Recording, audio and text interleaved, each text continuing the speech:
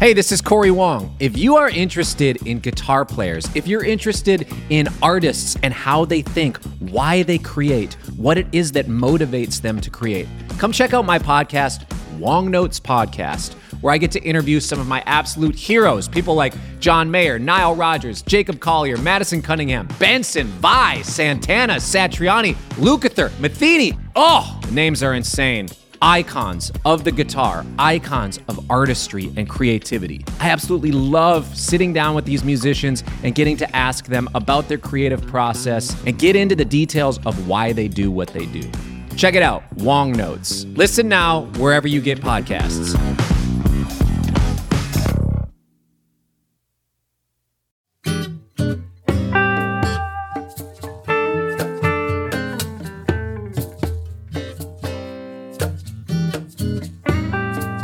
All right, we're back once again with Chasing Frets. My name is Jason Shadrick, and I'm here with Joe Gore. Hi, Jason. Hi, listeners. Really stoked about talking to my old friend, Will Bernard.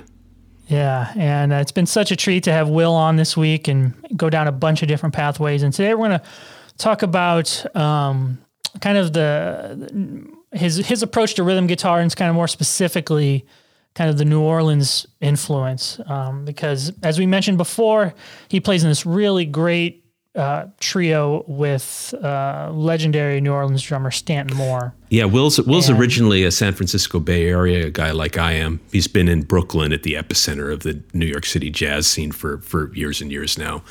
But he also has a very special connection with New Orleans. And, beside playing with Stanton Moore, who, as Jason previously pointed out, is perhaps more than anyone else really carrying the torch for the traditions of New Orleans rhythms at the moment. He knew Dr. John a bit too, and he talks about that. So he speaks with some authority. What interests me about this is that Will's a brainy guitar player. He has a very has a university music education. He reads like nobody's business, and is the kind of guy who is in theoretical command of what he's doing every time he picks up the instrument. Yet at the same time, he's just really funky. There's nothing stiff or academic about what he does, and that juxtaposition of like earthiness and brains is one of the things I love most about what Will does. Yeah, and you can hear that on his latest record. It's called Freelance Subversives. It's available now, and it's a really kind of hip, funky, soulful band record. The ensemble's bigger than a trio. It could be like quartet or quintet or something, but a bunch of just super cool tunes. It's even fun I was playing along with it the other day. So we're gonna get to it. Here's our final episode with Will Bernard, and we're gonna talk all about rhythm guitar and New Orleans rhythm.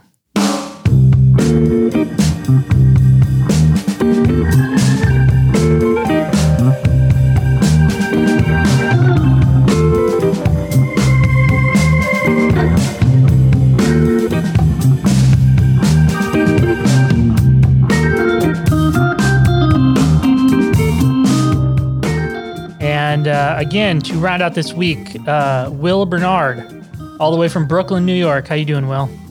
Pretty good. Hanging in there.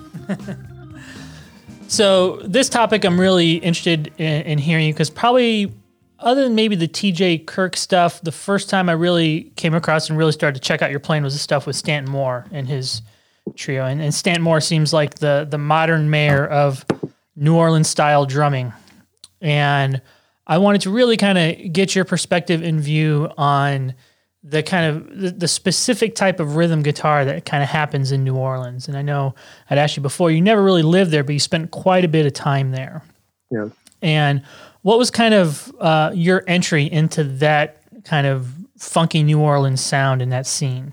Growing up, I think I love everything New Orleans, even though I didn't have it wasn't like I wanted to go, I had learn it, I hadn't have it wasn't something on my agenda to go do as a big important part of my work. But, later when discovering the meters, really getting into the meters, like in the 90s, when I was playing a lot of more funk, a lot of funk type of situations, getting to go see them, and, the meters, Dr. John, and like the Wild Chapatulas and some of the Indian groups were my first real entry to that. So when I heard Stanton play, I felt first time I heard him, it was with the trio with Charlie Hunter and Skerrick at the Great American Music Hall. It was Stanton's first record, which I really thought was a great record. And so there was a point, I think I sat in with Galactic at a festival because he knew about T.J. Kirk, and we sort of started becoming friends then and went out to New Orleans.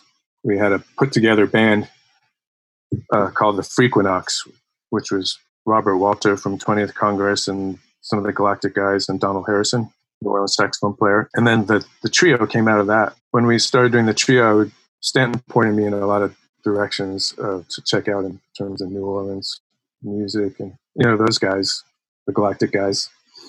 And I learned a lot from actually Stanton's first instructional video. I learned a lot from that, about different types of claves used. And he seems like such an encyclopedia of that stuff. He can get real technical and break it down if you need to.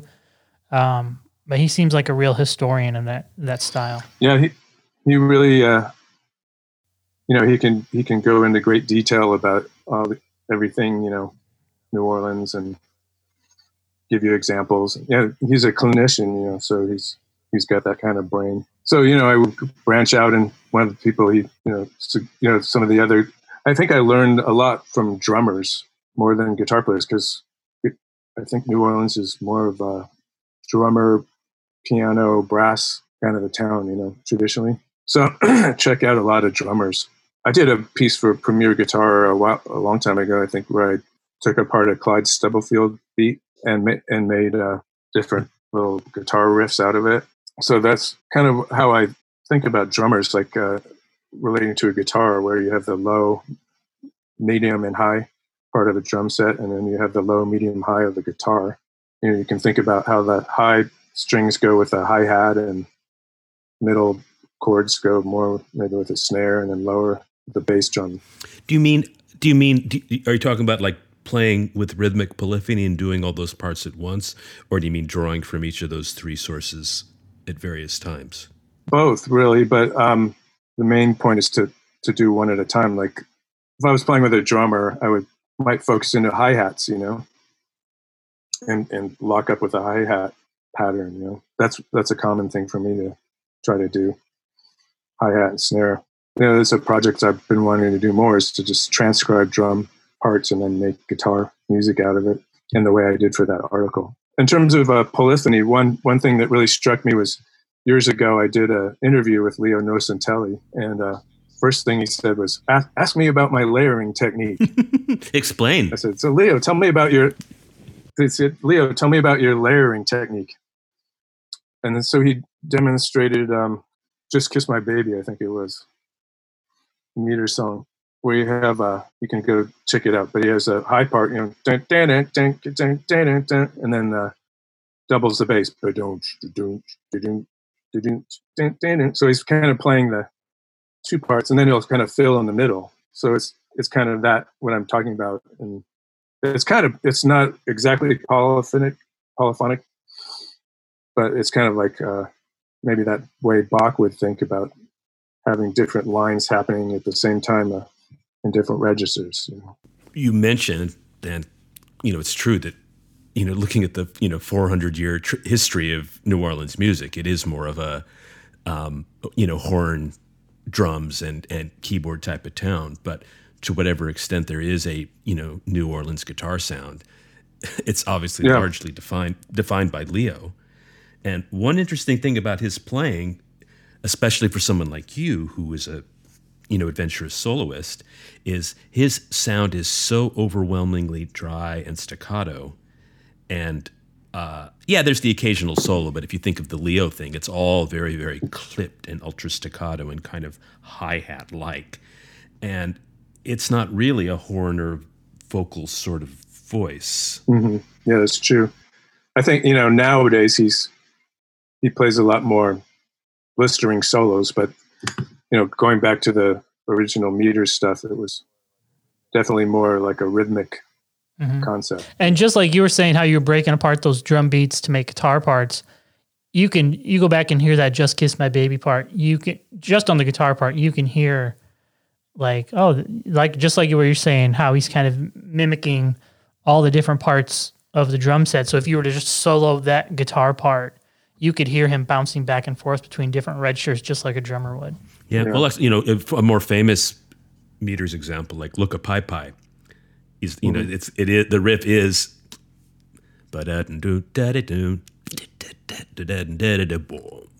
and it's a stellar example of what Will's talking about, except, just within the course of 2 bars, he's sort of got he's juggling 3 registers at once.